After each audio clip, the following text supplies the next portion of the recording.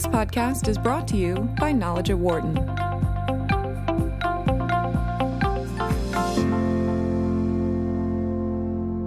The period around World War II is one of the most important in American history. The decades afterwards saw great innovation, development of new business sectors, as well as advances in medicine and technology. Wages and productivity also increased significantly. But that growth has slowed in recent decades and has put us in a spot right now that while the economy is growing, it is growing for only a chosen few in our country. That shift has also significantly impacted to the negative the American middle class, which has been viewed in the past as a stalwart of the U.S. economy. So is there a way to return our economy to the days when everyone benefited? There is, according to our next guest, Simon Johnson, professor of entrepreneurship at the MIT Sloan School of Management. He is also co-author of the new book, Jumpstarting America, How Breakthrough Science Can Revive Economic Growth and the American Dream, working on that book with his colleague, Jonathan Gruber. And a pleasure to have Simon joining us right now. Simon, great to have you with us. Thanks for having me. Thank you. And also joining me here in studio, Knowledge at Wharton Senior Managing Editor, Steve Shreda. Steve, great to see you. Great to be here. Good morning. Great. Thanks for all of you joining us today. Simon, this mindset of growth, but benefiting the very few, really was driven from where? Well, as you said in the introduction, we had this period in the 40s, 50s, definitely into the 60s, and arguably into the 70s, where more or less everyone benefited. It's a broad middle class development. It's really when you certainly in retrospect from the 1980s that it tips over and becomes more of an exclusive model. Median wages don't go up very much, if at all, from the late 1980s. So it's the last 3 decades, really. Hey, Simon, welcome back. It's been too long since we've had you here.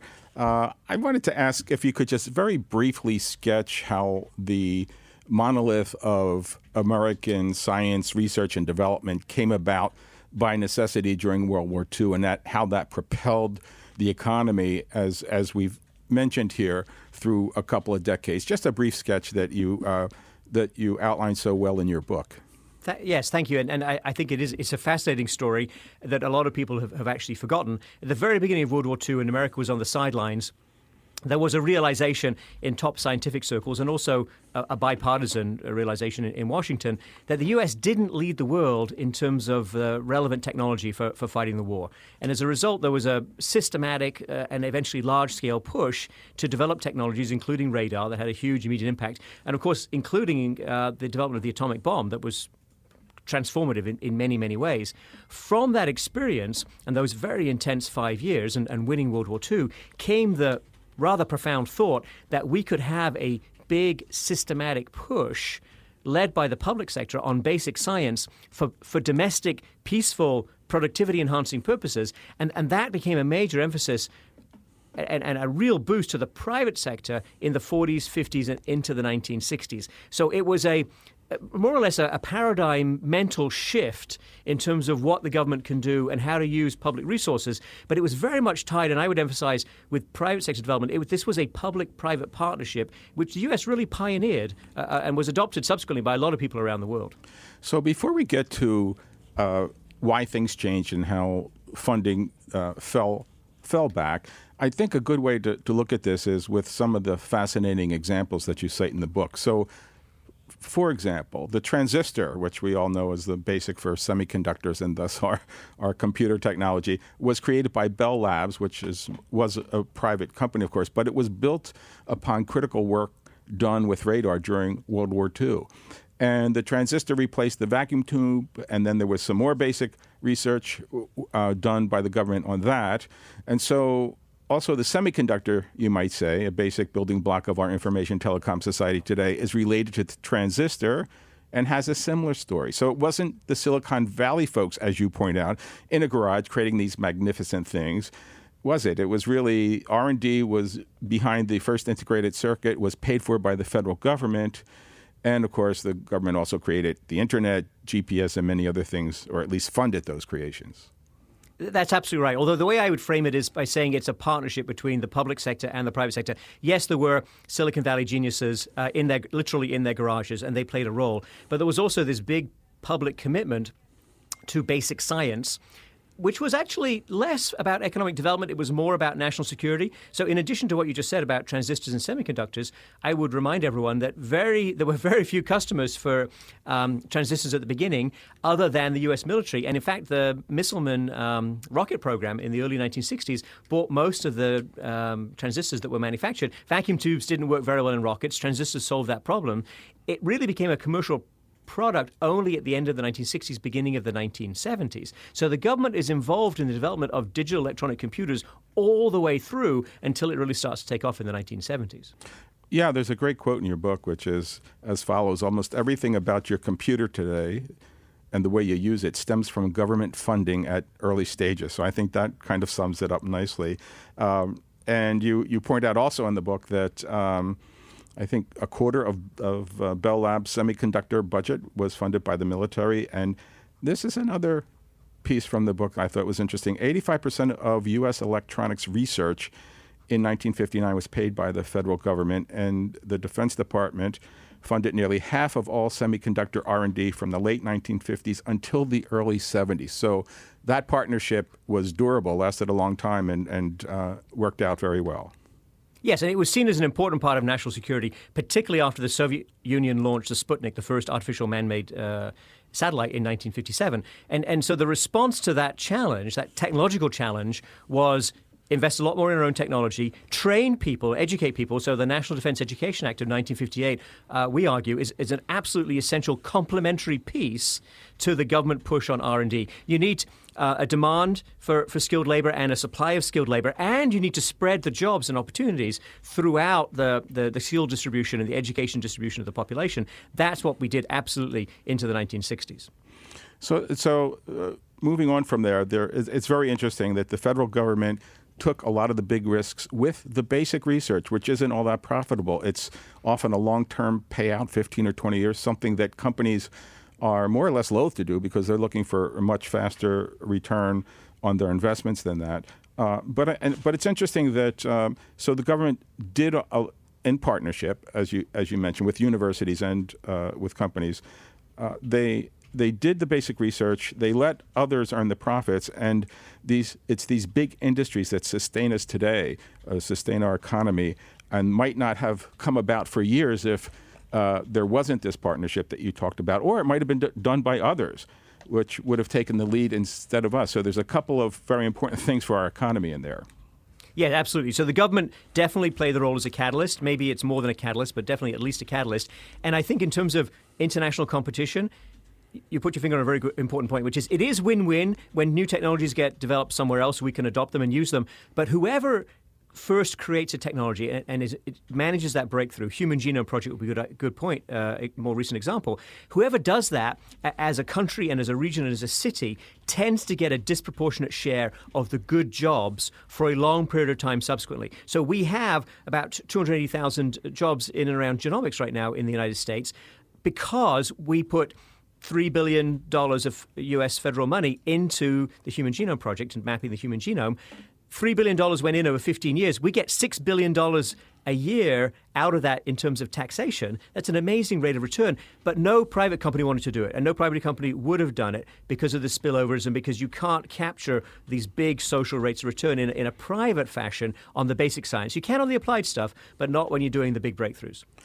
So another interesting point you make is around what you were just talking about. So the federal government then, for reasons I hope you'll explain to us, cut back on funding for basic research quite a bit. Now, you point out in the book that the private sector picked up the slack as far as the dollars were concerned. So there's still a large amount of R&D obviously going on in the United States, and private companies replace some of that, or maybe even a lot of that government money. The problem is, from your point of view, as you state in the book, is that the way the private sector invests in R&D versus the way the government, in combination with universities in some sort of partnership, three-way partnership, is able to take the long view because they're not looking at profit. They're just developing the basic research, which then spins off the products that companies develop from the basic research.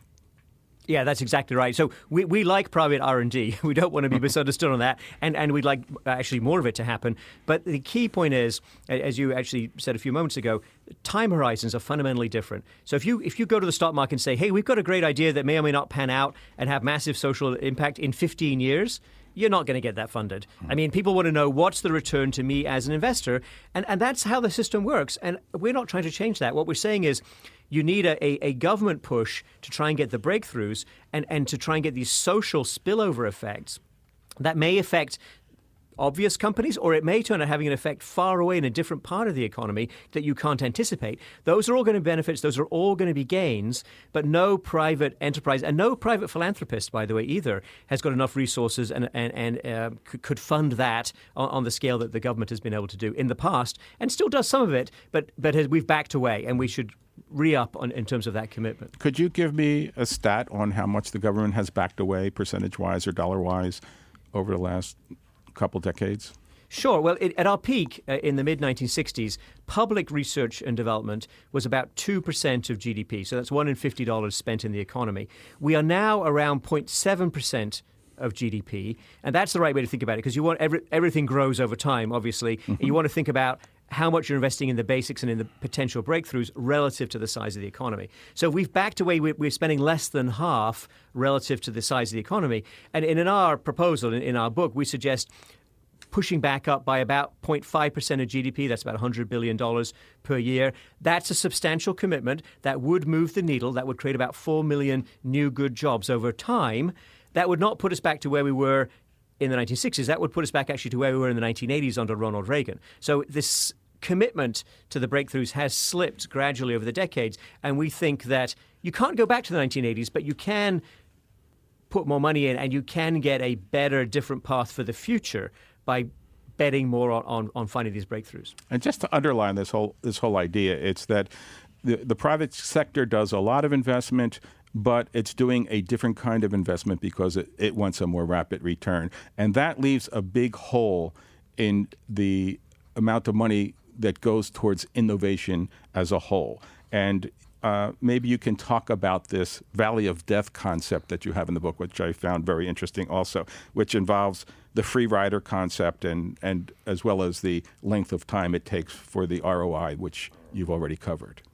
Right. So in addition to the need to fund breakthroughs and to fund that acquisition and accumulation of knowledge, there's also the issue of how do you commercialize it? How do you cross over for something that's capital intensive, for something where the returns to a particular investor, in particular private company, may be uncertain? How do you cross over to get that to scale?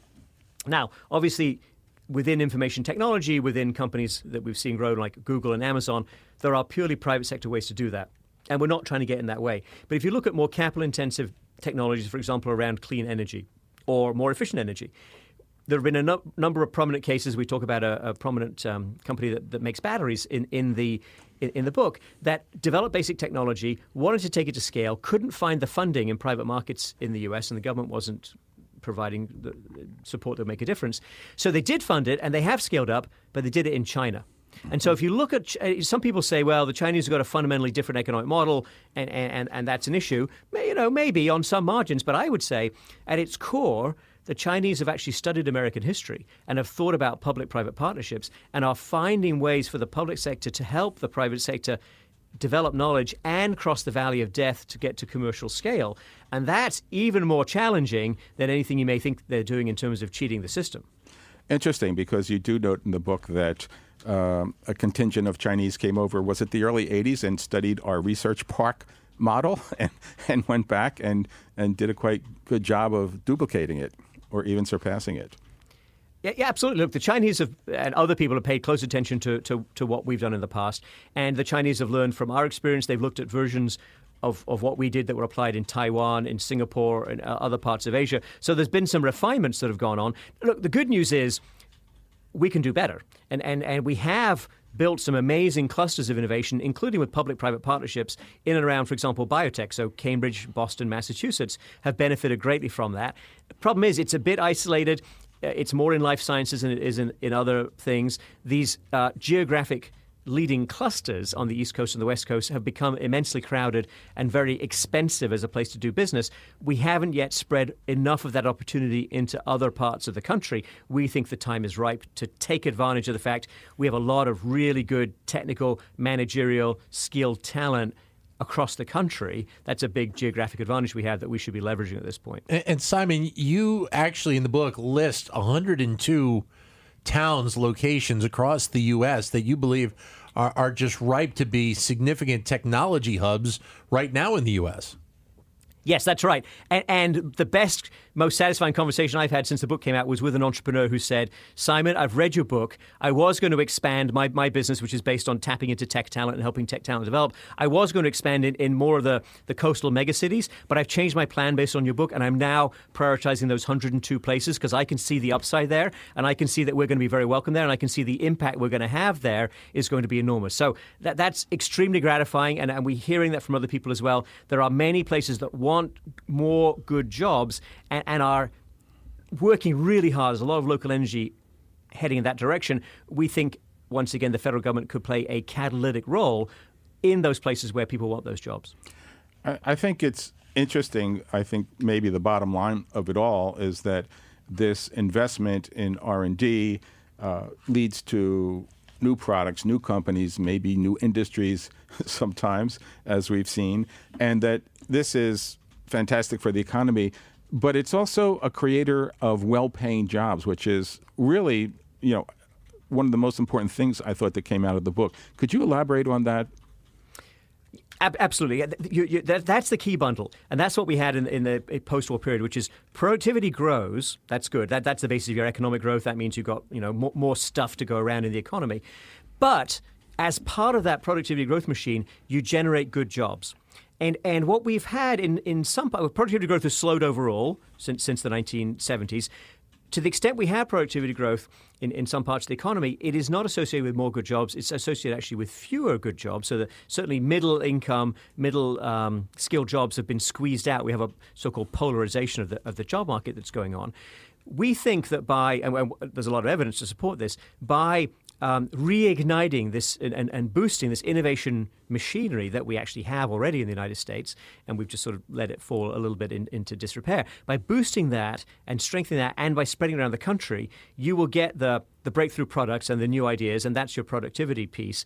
But you will also have a lot of people employed in building the infrastructure, supporting the scientific effort, running the labs. Some of those people have PhDs, absolutely. A lot of them don't. The genomics industry, for example, average wage is $70,000 per year. Those are good jobs, but those are not all PhD jobs. There's an entire complex of people working in that industry with many different education levels. Those are jobs that are not going to be outsourced anytime soon to China or anywhere else. Another point that you make is that if we don't do it, someone else will. So we're in a competitive race, as I don't think anyone is unaware of, particularly with China when it comes to a lot of high-tech things and AI and that sort of thing. And so it's, yes, we want to do this and build up our industries and jobs, but if we don't, we risk falling behind in the way that other countries fell behind the United States in the past. Absolutely. There are plenty of countries that led in terms of technology development during human history. We could go back to Rome. We could talk about Venice from the 1300s. We could obviously talk about the UK in the 19th century. The United States steps up in the late 19th century, becomes an innovative engineering place. From the 1940s, really applies science and figures out how to move the next level of science into commercial products. Nobody's ever seen anything like that ever before in the world. And that builds a middle class like you've never seen before. We lost that. We backed away from it. Other people have figured this out. It's not a win-lose situation. It's not that we have to beat up on some other country or take it away from some other country. On the contrary, we need to do what we're good at, which is innovate, create jobs. That will help us. That will benefit everybody else who trades with us. We will have more of those good jobs in the United States if we lead in terms of developing more new technologies. That's the key bottom line. So you're arguing in the book, I think, that there's a sweet spot for R&D that we used to have that we lost for various reasons. And it involves a triad of, I guess, government funding for basic research, such as for the NIH, and also government funding which would go to universities, so some direct government research, and funding of university research. And then industry, which does its own research, of course, but they would also pick up the development side of the R&D more so. Is that correct? Is that what we're talking about? And maybe you could outline what that model actually looks like. Yes, that is exactly the model, with the universities playing a key role, and that was what was figured out during World War II, and really that was the key innovation, I would say, from an institutional, organizational point of view, because the universities are, a little bit isolated from commercial pressures. They can have a longer time horizon. The incentives are a little bit different. But you don't want what some people call the ivory tower effect. You don't want the researchers just looking at the research for its own sake. You need those private sector, private industry connections. And if I may, I would suggest that MIT, historically, and in the modern version, is one example of how to do this. Stanford, of course, is another. Other great schools, including the University of Pennsylvania, have done this as well. Carnegie Mellon in Pennsylvania stands out as places where there's a lot of conversation and connection with the private sector, a lot of interest in developing products that could really change the world, but there's also time and space for deeper research in the labs, and the government is funding that piece of it. So it's that triangle, as you said.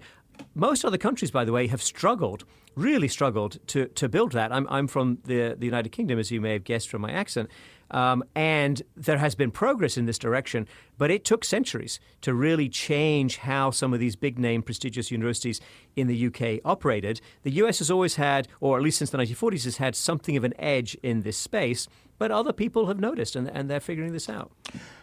Just as a wrap-up, could you just run through again how much this would cost, how it would work, how the money might get distributed to some of these cities outside of the Northeast and the West Coast, as you talked about being ideal because that would diversify the innovation? And Simon, if you can do that in about 45 seconds. We propose building and developing 20 to 30 new hubs for technology development around the country. There are excellent places that could do that. If you did this proposal at full scale, it would cost about $100 billion a year. That's create 4 million new jobs over time. It would absolutely move the needle in terms of supporting the middle class. And we propose upside capture mechanisms so that the capital appreciation you get from the equity and the land value that rises when you do this, some of that would flow back not to new government programs, but come back to all Americans in the form of a cash dividend. Cash into everyone's pocket as a result of this renewed public commitment to research and development. Simon, thanks very much for joining us on the show today. Great insight. Thank you, sir. My pleasure. Thank you so much, guys. Thank you, Steve. Great seeing you. Thank you for your insight. Yeah. Thanks for coming in. Yeah, it's a pleasure. The book is Jumpstarting America, How Breakthrough Science Can Revive Economic Growth and the American Dream. The book is out in bookstores and online for your purchase now. Many thanks to Simon Johnson, along with his co-author, Jonathan Gruber, for working on the book. For more insight from Knowledge at Wharton, please visit knowledge.wharton.upenn.edu.